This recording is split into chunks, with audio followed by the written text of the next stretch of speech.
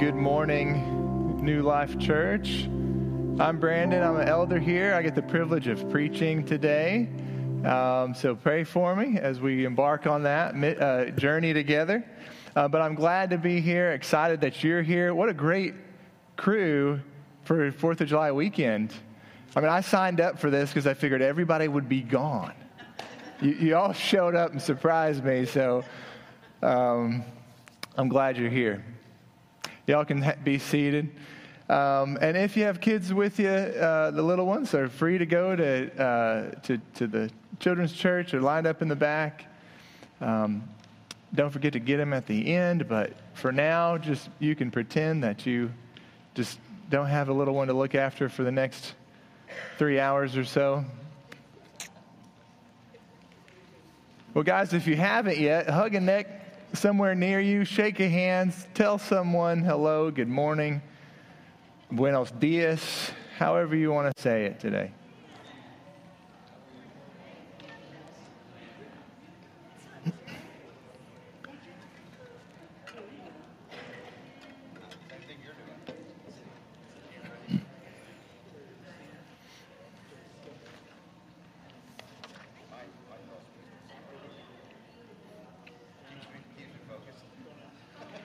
If you're home watching online, do the same. Hug a neck, shake a hand. Hug your own neck if you're there all alone. You deserve a hug too, so hug your own neck.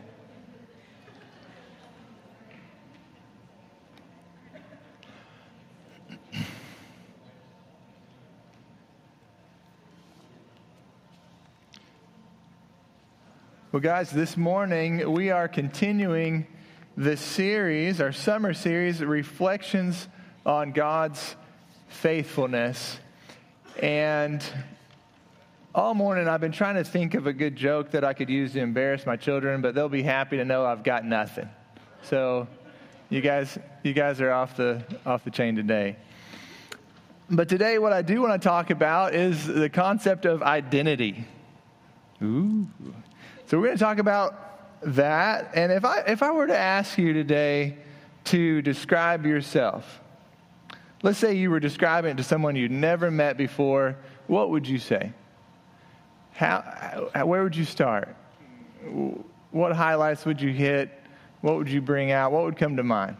Hopefully you got some ideas rolling, what you'd say. We all kind of have this sense of identity of who we are, right? And psychology would say it's shaped by past experiences and memories and feelings, emotions, personality traits, values. And some of that certainly fits, right? I mean, we all have kind of a sense of who we are physically and in society or roles that we play, right? But today we want to take identity and our concept of identity to the next level. Somebody say next level. Why do preachers always do that? I don't know, but it's fun to do when you're up here, okay? I'm assuming that I preach your identity for a moment, once a year, guys. So next we're going to next level it today, but before we get to that, I'm actually going to teach you 4 ways that you can really confuse your identity, that you can get really confused about your identity. So that's going to be fun. 4 ways to do that. Isn't that what you expected to learn today? So we're going to take a trip through that. Before we do that, let's pray for this message. Father, I'm thankful to be in your house today. I'm thankful for the opportunity to share your word and what you've put on my heart. Thank you for helping me through the studies and through this process of getting my thoughts straight and organized. Wow. What a mess that was. But you did it. You've pulled it off, and you've helped me to be here and to have this message. So I pray that you would hide me behind you, that as we preach, God, I'd get out of your way, and that your Holy Spirit would be at work this morning. And I do pray, God, that we would just gain something useful today, that each of us would walk away with something that would draw us closer to you, that would draw us into a clearer picture of who you say we are. And help us to take that with us as we go. In Jesus' name, amen. All right, so I promised you 4 ways to get really confused about who you are, just mess up your identity. Are you ready for those? All right. I feel like a David Letterman talk show thing. We need a drum roll. Way number one, if I had 10, I would have gone with that, top 10. Way number one, forget what God says about you. That's a pretty simple one, right? And we're going to go to James chapter 1, verse 23 and 24 for this first section here. Forget what God says about you if you really want to be confused about your identity. And it says, we're looking at the Passion Translation. It says, I love this, the way it says, if you listen to the word and don't live out the message you hear, you become like the person who looks in the mirror of the word to discover the reflection of his face in the beginning. You perceive how God sees you in the mirror of the word, but then you go out and forget your divine origin. Without God's word, it's easy for my heart to get filled with other things, right? I can lose a sense of God's plan for my life. I can lose a sense of who he says I am. I can lose a sense of his direction. It's like my heart, my soul is like a vacuum. And it's just, like one of those Hoover vacuums that really, whatever's nearby, it can just gravitate to that, right? It's like our souls are this hungry sponge that can just absorb what we're around. And that, especially as a teenager, guys, if you're teenagers here, listen in, because it's a very impressionable time in your life and development. Your identity is developing, right? Erik Erikson, sociologist, stages of development. Go back and read that textbook. But very important time in your life. And for those of us who aren't teenagers anymore, it's okay. We're still growing. We're still learning. But very important that we are careful of what the sources are and what's going into and shaping our identity. So without God's word, it's like that void, that vacuum is just left wide open. So if I don't cling to God's truth, then it's like a free-for-all. So James 1:21, if we go up a couple scriptures past where we started, or before where we started, he says, so this is why we abandon everything morally impure and all forms of wicked conduct. Instead, with a sensitive spirit, we absorb God's word, which has been implanted within our nature. For the word of life has power to continually deliver us. That's pretty awesome, amen? So we want God's word implanted within us. Have you ever found it hard to follow God's word? I sure have. And even as 21 years as a Christian, I forget things. I don't get it right. I don't always do the right thing. And part of that could be that I forget my divine origin, as James said. I forget who I really am, who I'm supposed to be. And so I'm kind of left without a compass, without a guide, without an anchor to hold me. But when you read, when you meditate on God's word, when you memorize scripture, you're implanting it into your heart. And it becomes clear who you are and who you're meant to be. In fact, it's not that we're trying to recreate this identity, right? I mean, as the end of James, that passage in James says, it's your divine origin. Now, who in here loves a good origin story, right? I love those, like Marvel did it a lot. It's like we're going to go back and see the origin of this character, see how they came to be the person they were. We got an origin story, folks, but it's not off of a Marvel movie, right? It's straight out of the Bible, right? Straight out of God's heart. So if you want to really mess things up, just forget what God says about you. But if you want to develop that sense of origin, sense of identity, develop a routine. Try different sources. You read your Bible, read a devotional, read a good biblical book, listen to preachers online, come to church and listen to preachers. Check. You guys are doing that already. Get a steady diet. Develop a steady diet of God's word and plant it in your heart, and it'll shape who God says you are. All right, so that was step number 1. Step number 2, if you want to get really confused about your identity,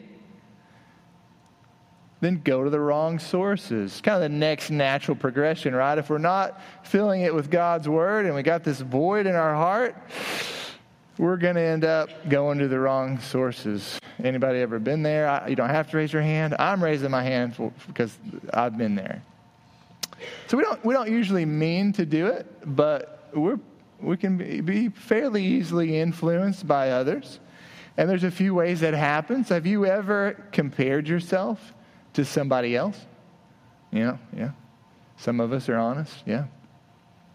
It's a trap, right? I mean, you see somebody in the workplace who's just a rock star and they're just getting it right all the time, and you look at yourself like, hey, I shouldn't even be in this profession, you know? You look at somebody in the church, who's got some spiritual gift, and you're thinking, well, I can't do that. And so you kind of downgrade yourself again. The thing about comparisons, too, is we could also do the opposite. We could look at somebody that's really doing a lot worse than us and be like, oh, I feel better about myself now.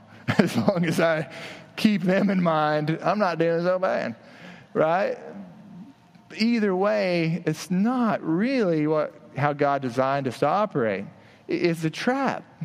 Well, we get stuck in that mode of having to look at what other people are doing to measure up. And it will not leave you satisfied at the end of the day, folks. If you're stuck in that, I hope that can be helpful to listen to realize it can keep you from measuring up. It can keep you from pursuing your full potential. The truth is, guys, there's a lot of different gifts in the workplace, in the church, wherever, right? There's a lot of different giftings. And like it said, it was in Corinthians somewhere, if we're all the foot, right, then where would be the hearing, We don't all just want to be a foot, do we? So we've got a lot of different giftings and talents, operations that we can do. And the key is to really seek the Lord and seek the truth about what is that and how do I hone that in, even if it looks different than what somebody else might be doing, right? A lot of cool things have come out of that. So we want to be careful about comparing ourselves to someone else. Another way of going to the wrong sources is just straight up negativity. Have y'all ever had somebody in your life that was just downright negative? Yeah.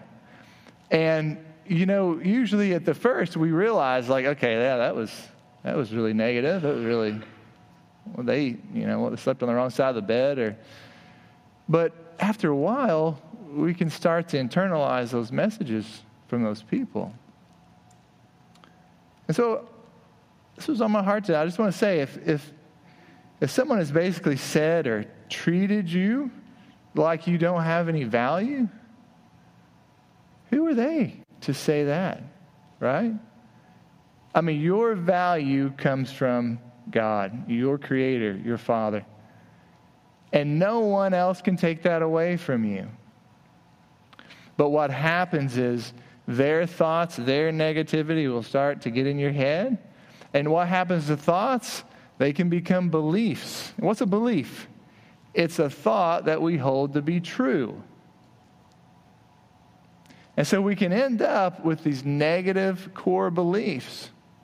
It's kind of like a lens that we see things through. And before you know it, you don't feel like you have any worth because you've been told you don't have any worth. So if you're in that kind of environment, folks, get out. It ain't worth it. There's so much more. So God gave you that value. No one can take it away. And Jesus died so that you would know it. He wanted you to know your worth. Amen? So have you ever felt the pressure to conform to the culture at large? All right? This one sometimes is a little more subtle. Right? It's those messages that, you're not going to be happy until you get that latest iPhone or that latest zero-turn mower. Right, Lindsay? Lindsay knows what I'm talking about. Us guys know, right? Ooh, zero turn, right? It was like 46-inch deck. Now, come on. There's a lot of messages out there, and we saw it a lot after the pandemic, right? We were all quarantined, cooped up, like got in touch with our values and stuff. And then it's like we got to get out, and we got all these stimulus checks, and then like all the advertisements were like, come spend your money. This will make you feel whole again. No, they lied to us. Again, I fell for it. That happens, right? And so the pressure in culture is that materialism, is that the things will buy you happiness. Now, don't get me wrong. I like my things, but sometimes I feel like my things own me instead of me owning my things, and my wife has to get my head straight. That's how it happens at my house. I don't know about yours. Other things that culture tells us, your value is based on how much you earn, how many zeros and commas can you put beside your name. And it says, hey, do what feels right to you. Like, we shouldn't be accountable to anything or anybody, right? And by the way, if you disagree with the culture at large, then you are wrong. And so there's that pressure to conform, right? But Romans 12:2, if we can get that up, tells us this, and I'm going to put some emphasis in it because this is the way I read it. It says, stop. Just stop. Stop imitating the ideals and opinions of the culture around you. But be inwardly transformed in that identity right there, inwardly transformed by the Holy Spirit through a total reformation of how you think. This will empower you to discern God's will as you live a beautiful life, satisfying and perfect in His eyes. Wow, everything that the world promises to try to give us through things, the world tries to, the way they try to do it, God says right there, it's actually through Christ. It's actually through being reformed into God's image. Amen? I like that. Just stop. Stop imitating the world. Wow, that's convicting, y'all. For me, preaching to myself this morning. Are you with me? Okay, great. All right. I'm getting a little worried that I'm going too fast, and we're going to get out of here at 11:15. Nobody would be mad at me for that. Probably won't happen. I'll find a way. Long-winded. Okay. The third step, guys, write this down. The third step to really get thoroughly confused about your identity is to over-identify with the struggle. Say, what? Have you ever been consumed by something that you're struggling with? Yeah, I got one person say yeah. Yeah. We can get all up in our feels. We can get all wrapped up in our faults, our mistakes, our past. And we can over-identify with that as who we are. I'm my mistakes. I'm my past. I'm my struggles. I'm me on my worst day, let me tell you. Right? I'm a therapist, if you didn't know, and I've talked to a lot of people. A whole lot of people. And by and large, it's always easy, really easy for them to tell me, like, what's going wrong, what they've done wrong, how they're struggling, their faults, their failures, their shortcomings. They're really in tune with their character faults, right? I mean, most of it, we're kind of bent that way, right? We could tell you really quick. But if I ask them, hey, what are some of your strengths? At the end, they're like, I mean, you can hear crickets, it's like, strengths? Like, I like to bake, or something. It's like, okay, let's work with that. But and it's sad to me because there's so much more strength in each of those people than they even can see or realize. But they have overly identified with the struggle. Folks, you are so much more than your depression. You're so much more than anxiety, than ADHD, You're so much more than the diabetes that keeps you from eating what you want. Or from that lack of willpower when you do eat what you want and then you pay for it later. Right? We all struggle with things. But you're so much more than. You're more than the sum of your past mistakes. We know that phrase, right? It's so good, though. You're more than the sum of your past mistakes. These struggles do not exclude you from being a Christian. But if I base my sense of self or identity on how I feel in the moment, or my performance on how I'm doing in life, y'all ever had those moments where you just feel like you're failing at life? It's like life is, right? Maybe that's just midlife crisis. Okay. If you've had those moments, where was I? If that's what you base your sense of identity on, then your sense of identity will do this. It will fluctuate at best and be negative at worst, right? And on the other hand, there's a flip side to this one. On the other hand, we'll also end up confused about our identity. This is step number 4, y'all.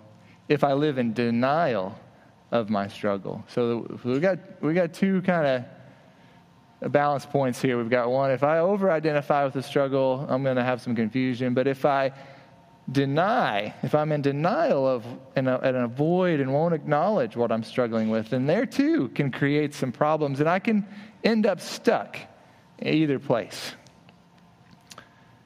There's a culture, folks, not in this church, sorry, let me back up. In the church at large, in Christianity, to dress things up on the outside. Got my shirt tucked in today. And to keep up appearances, keep what we're struggling with on the inside. In other words, what we're saying is, it's really not okay to not be okay.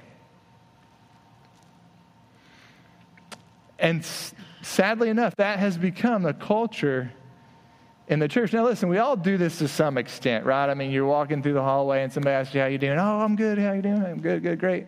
And maybe you don't really mean it, okay? That's not the end of the world. We all do that. You're in whatever.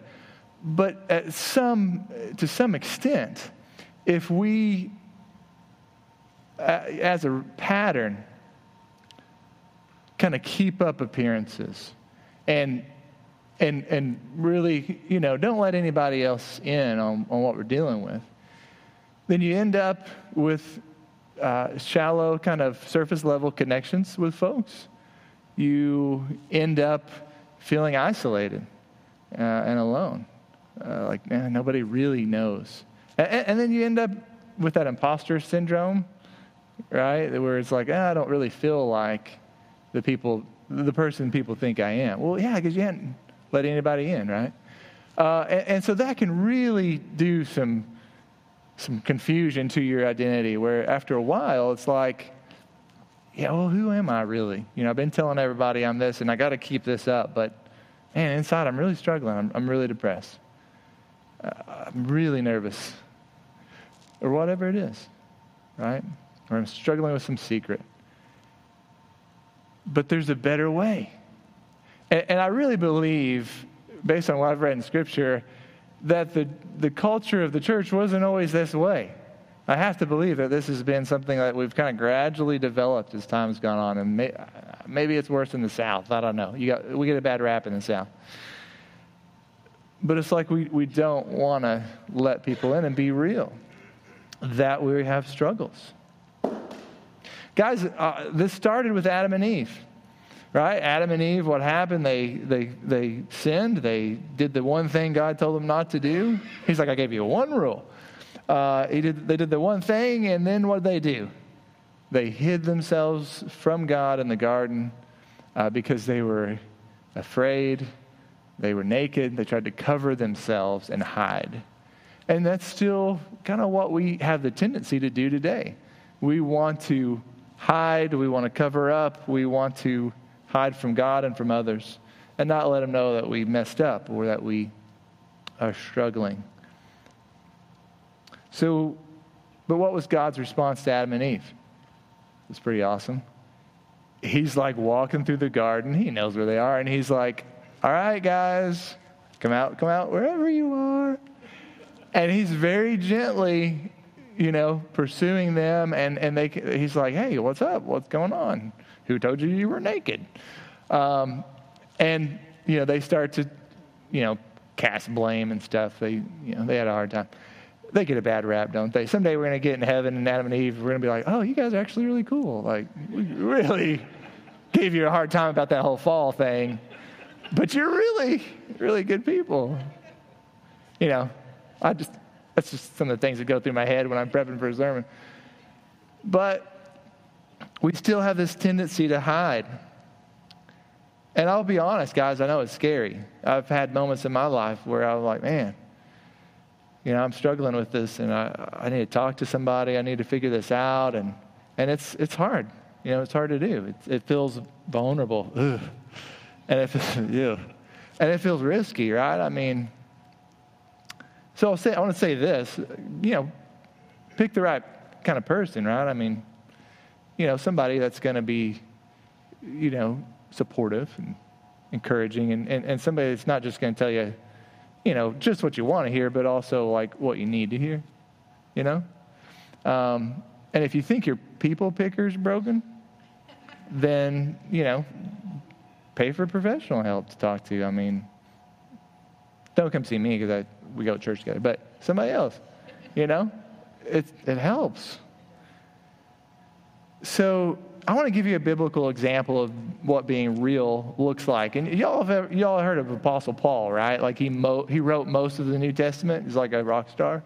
Would you say that he's a pretty spiritual person? Like at least a 9, or maybe 10, 9.5. But pretty spiritual dude, right? But listen to what he says in 2 Corinthians 7, verses 5-7. For even when we came into Macedonia, our flesh had no rest. Okay, Paul was really tired, okay, first of all. But we were afflicted on every side. He's going through some stuff. Conflicts without, so, conflict. Anybody like conflict? Conflicts without, fears within. So here's Paul saying, we were afraid. I don't know who else was in his group at this time, but Paul was afraid, okay? But God, who comforts the depressed, wait a minute.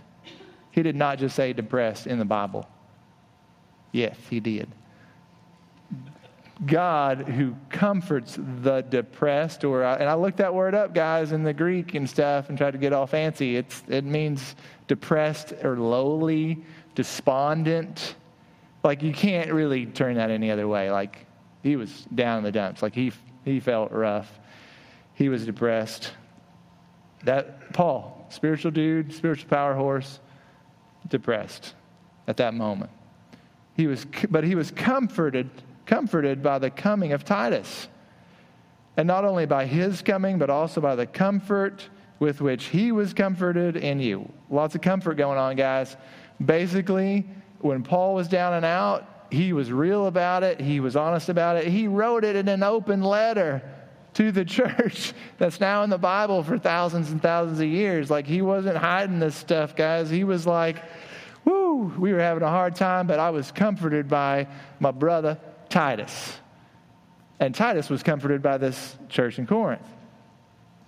That's the model that God's trying to show us, folks, is that if we can be real, if we can be vulnerable with one another, and if we can comfort one another, instead of looking down on somebody who might be struggling or had a hard time or made a mistake or has a mental health issue, right? I mean, mental health's a part of our reality, guys. We all have physical health and we have mental health. It's just a thing, okay? And that's something, I'm just going to harp on that for a bit. That's something we need to get real about, church, is that mental health is a thing that we should talk about. 21 million adults in the U.S.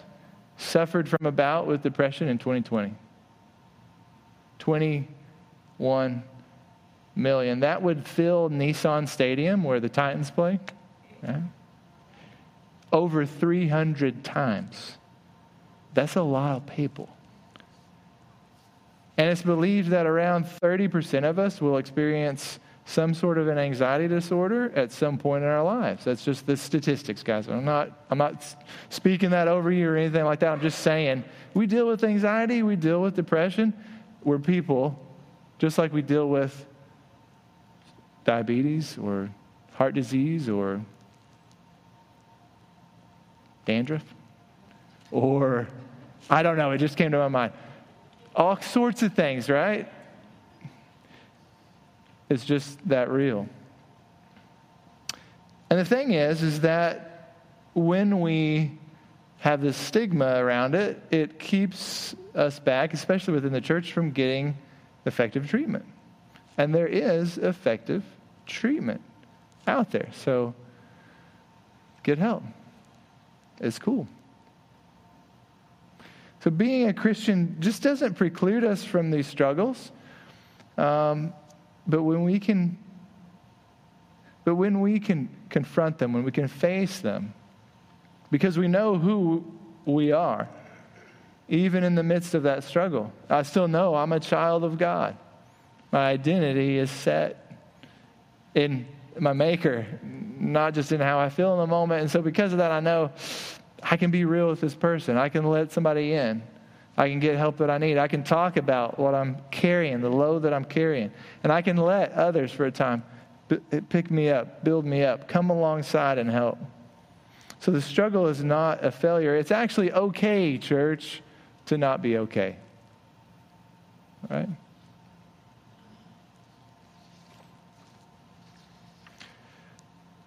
So if I can, I want to, those are the 4 ways. Maybe I should recap those and make sure you guys can get really confused about your identity with these 4 steps. Forget what God says about you. Go to the wrong sources. Over-identify with your struggle. Or deny your struggle and run from it, okay?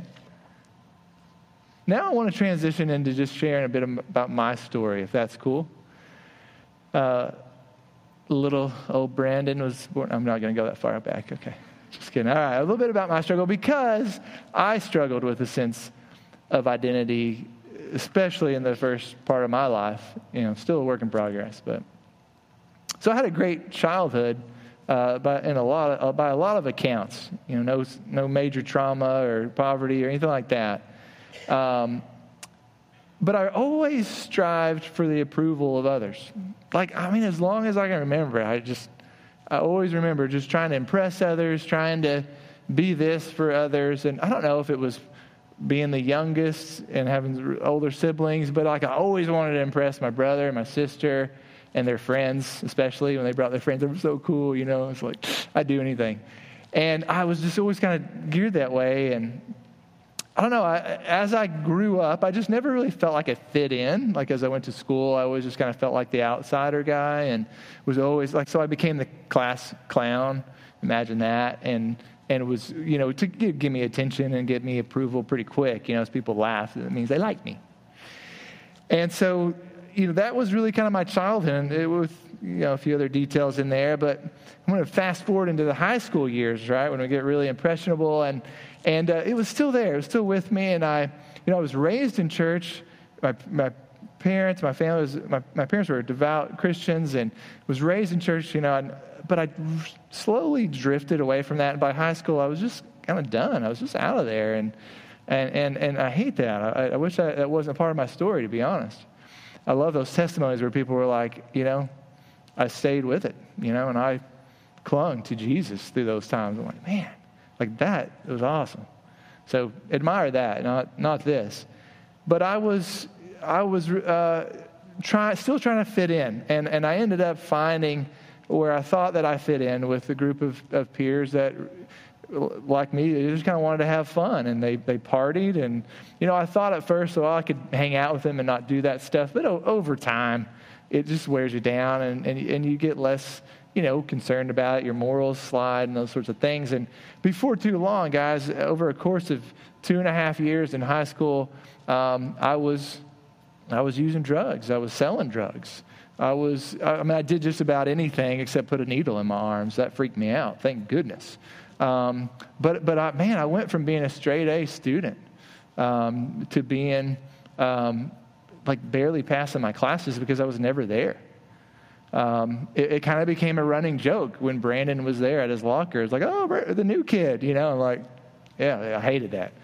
And I just, identified with this crew that was partying, and a lot of those friends were out of school or dropped out of school, and I didn't want to be there. And so I just kind of barely hung on through high school until my senior year, and it all came to a head. And I missed like 87 days of school. Yeah, I know. And I had this pattern where I would go, because I knew if you missed so many days in a row, they'd drop you. And so I'd make sure to show up on that day. And they kept me on the rows until the very end, and I kind of lost track. And they dropped me from those class rows my senior year. And I was like, oh, crap. This has just got real. And I called the principal, and he was like, you can come back, but you're failing your classes. Is like, it's not really going to do you any good here towards the end of the year. And yet, by the way, I don't guess we had truancy boards in Illinois, because my parents really did not know the extent of this. I think they knew there were some problems, but they did not know the extent of this. And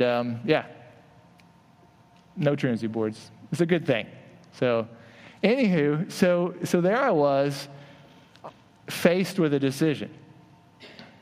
I'm either going to have to retake my senior year, or I'll go get a GED and start into college, because that's the way I always had thought about it. But guys, I was not really paying attention to life as it passed me by. I was just having a good time, doing what I felt like doing, overly identifying with, this culture of partying. And I don't recommend it.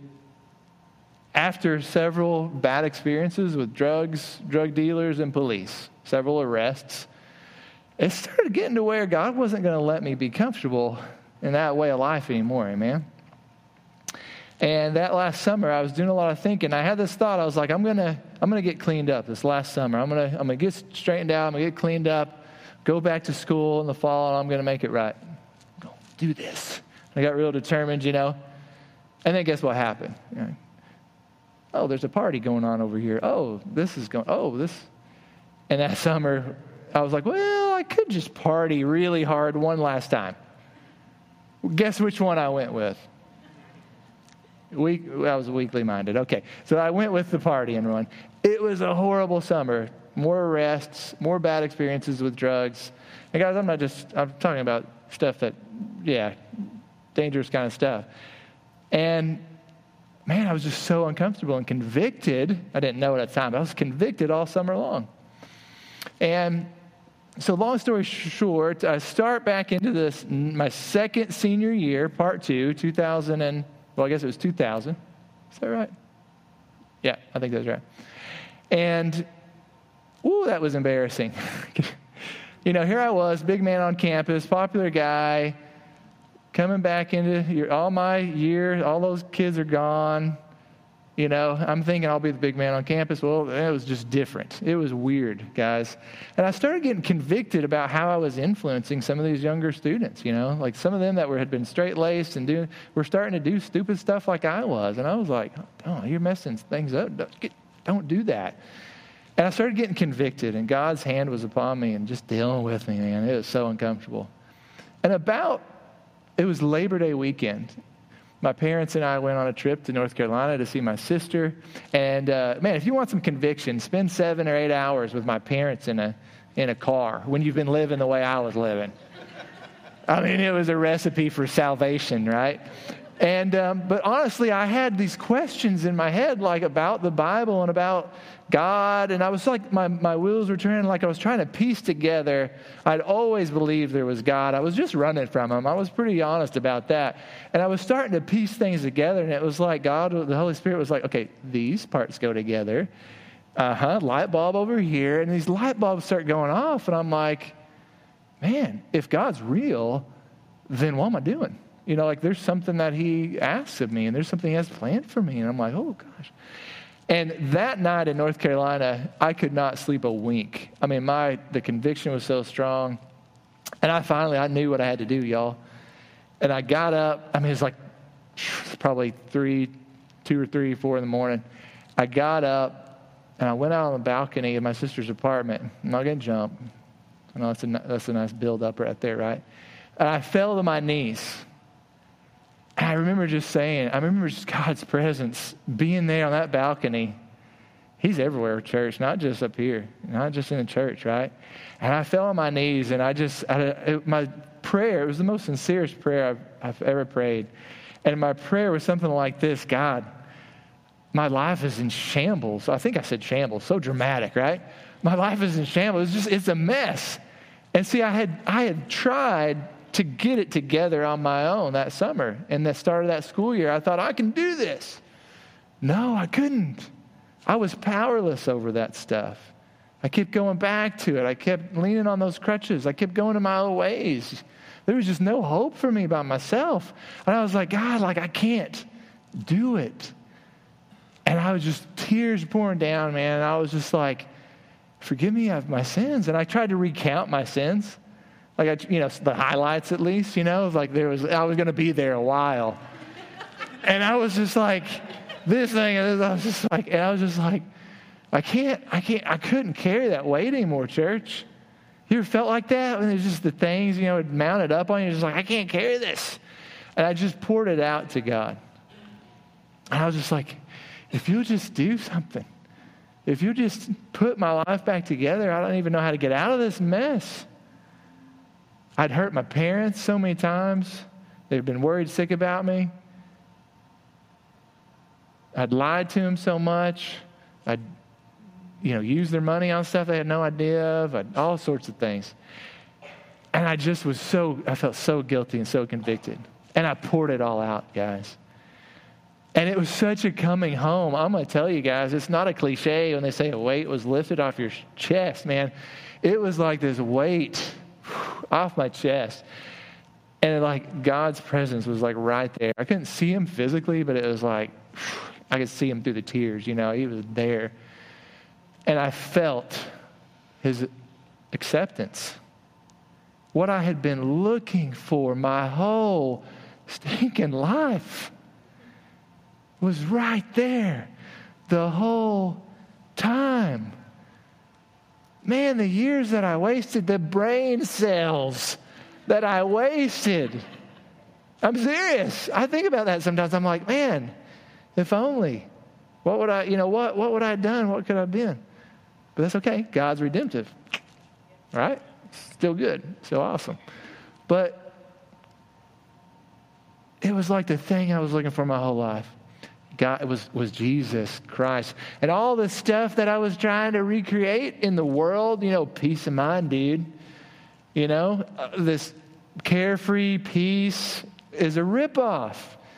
Nothing can top the peace that Jesus and knowing him brings into your life. Nothing. There's no counterfeit. I've tried it, almost all of it. I'm telling you, I've been stoned out of my mind and everything else and passed out and everything, and there's no peace at the end of it. It's just a train wreck and potentially death. I can look back and think of all the times when wow, I'm lucky to be here. Literally, I could have died that night, How'd we even make it home? I don't remember.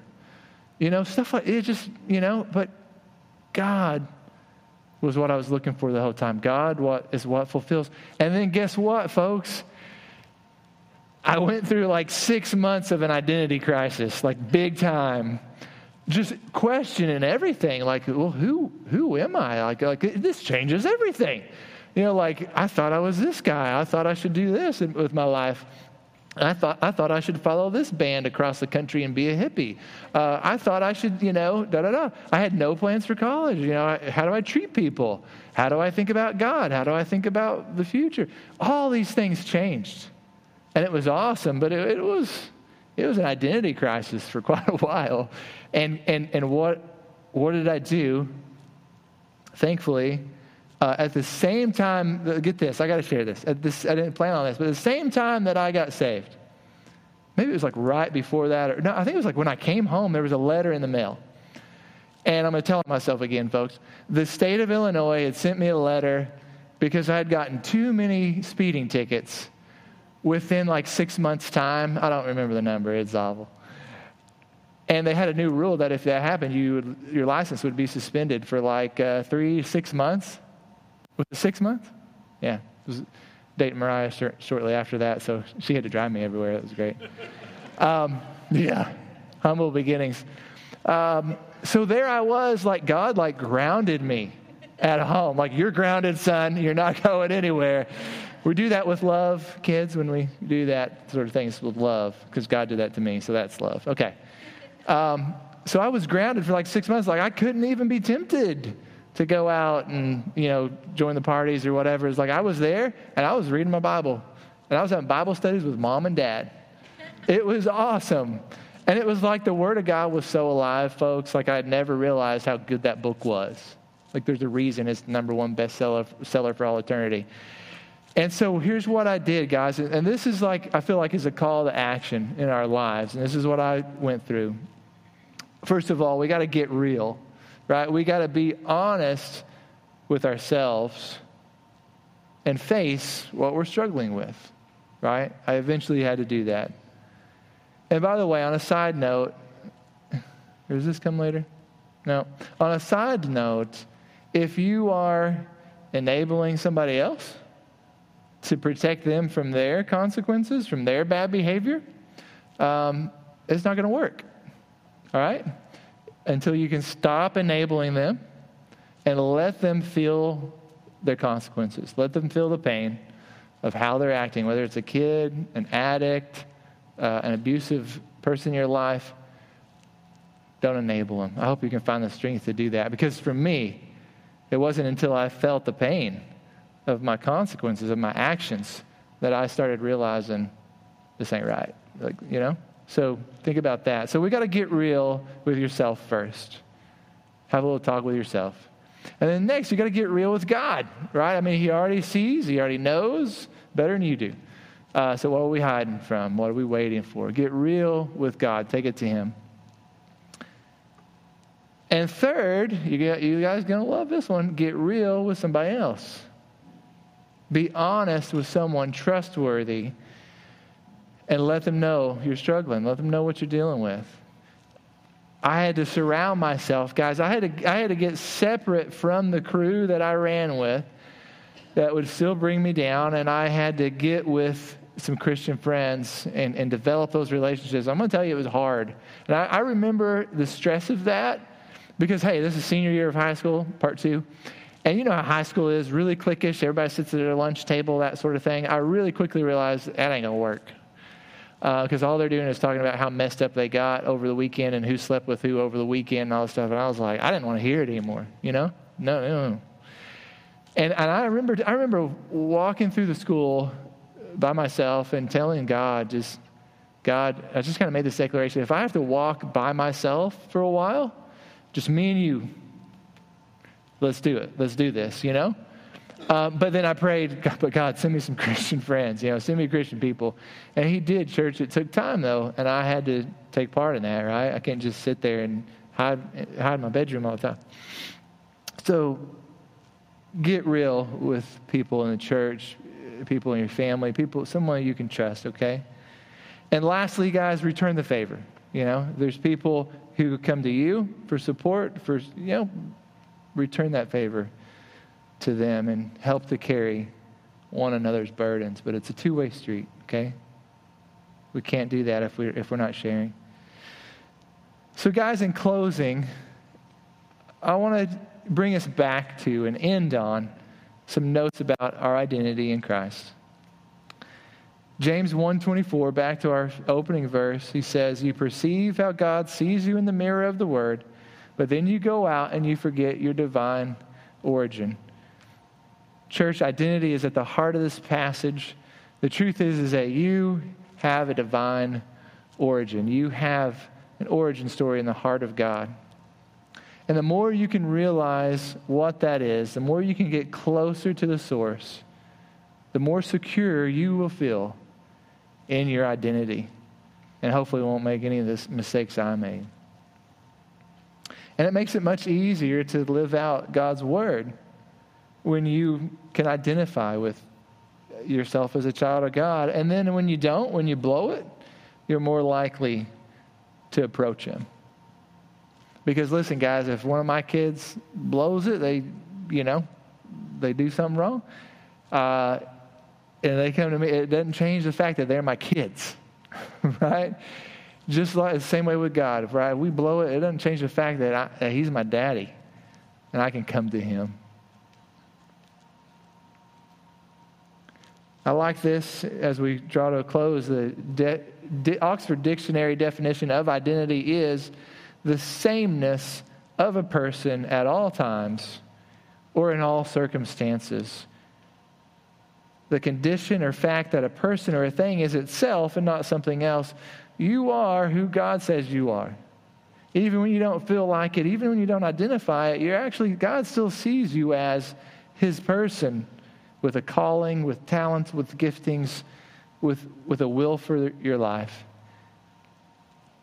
The sameness of a person at all times. That's what we're going for. So could we take, as we close, for real this time, could we take just a moment to contemplate some gospel truths about who you are? I want you to take it for yourself. This is for you, okay? So when I say contemplate, I really mean that. We're going to kind of slow down just for a bit at the end, and I just want you to hear what God says about you. If you need to close your eyes, get still, get quiet, feel free. Here we go.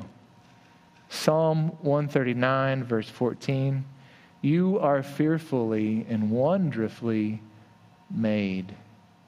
You are fearfully and wonderfully made. You are God's creation that he holds far above anything else in creation.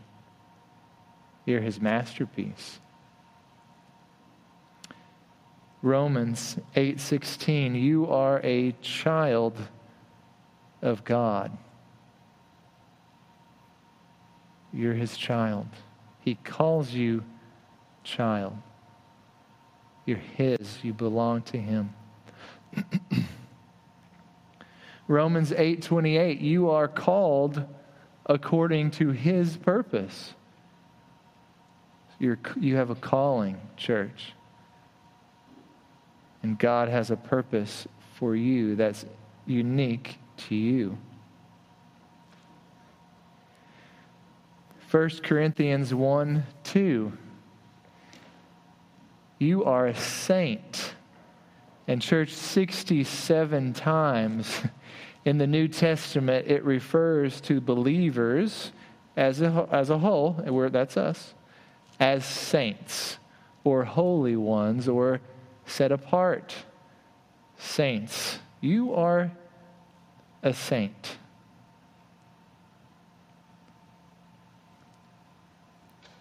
Brandy, you're a saint. Dawn, you're a saint. Zoe, you're a saint. Jeremy, both Jeremys, you're saints. All of us. 2 Corinthians 5:21, you are the righteousness of God in Christ Jesus. Whoa. You are the righteousness of God, not of yourself, but in Christ Jesus. You're in Christ Jesus. If you're not, you can be today. And if you are, then you are the righteousness of God in Christ Jesus. It's fulfilled in you. Now, I got a little story on that. I remember Pastor Jeremy saying as a new creature, he wrote that and taped it to like his bathroom mirror or something as a new believer. And he said that every day. He looked in the mirror and said, You are the righteousness of God in Christ Jesus every day for like a really long time. To plant it in his heart. Guys, if any of these things today have, hit home with you, plant it. Don't just leave it sitting out on the sidewalk and get all dried up in this heat, right? Plant it in your heart. You are the righteousness of God in Christ Jesus. Amen. Can we pray today? Wrap up? Who's doing wrap up? One of you guys? Okay. God, we just thank you. Gosh, thank you for your word of God that shares so much truth for our lives that we're like hitting the tip of the iceberg of it. But God, today we just sincerely ask that you would plant your word, your truth in our hearts so that as we go out of here, that we will be changed. We will be the people that you already say we are. That we will be children of God and act like it. That we will be the righteousness of God in Christ Jesus and act like it. Father, may we be convicted today of our identity in Christ Jesus. And I pray that you bless every person here and at home watching online and every household represented, that you would bring blessing to them this week as they go. Let them know they're loved and bless them and keep them in Jesus' name. Amen.